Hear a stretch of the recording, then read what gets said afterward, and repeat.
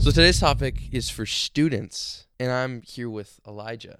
And today we're talking about, more things about dating and abstinence. And Elijah has had a total of one girlfriend in his life. So he's got it. He's ready to talk to you about it. And so today we're talking about, what if you screwed up? You went too far. What does that mean?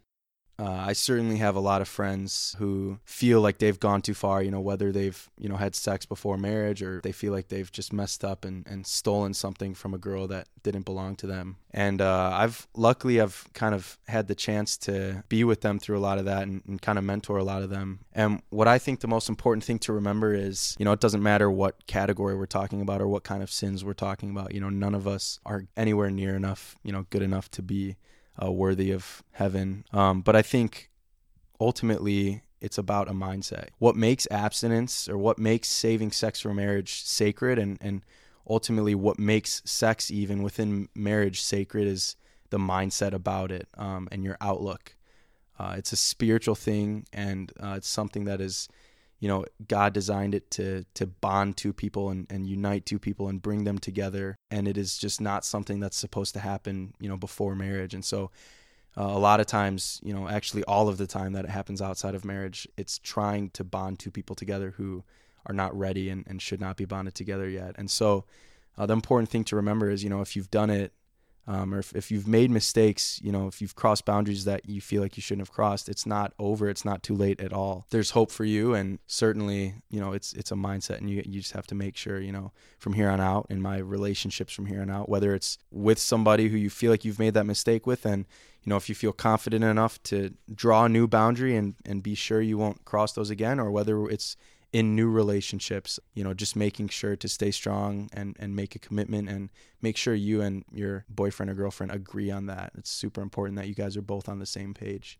So what would you say to a young man who's just overcome with guilt and shame for, the mistakes they made? I would tell them that God will forgive any sin as long as it's one that you've asked for forgiveness for, and just humble yourself and realize, you made the mistake. Ask for forgiveness, and then start on a new path, and start creating steps and boundaries for yourself that will ensure that you won't fall back to that mistake again. Just don't be ashamed of it. Don't keep it hidden. Guilt is normal, and guilt is healthy, because it gives us an idea of, well, we definitely messed up. But it's, once you've asked for forgiveness, you don't need to feel guilty anymore. You can move on past that. I think ultimately the great thing about Jesus, and the thing that sets Christianity apart from all the other religions, would be the fact that Jesus is and the death on the cross, it's a total redemption for all sins, no matter how many times, we've messed up.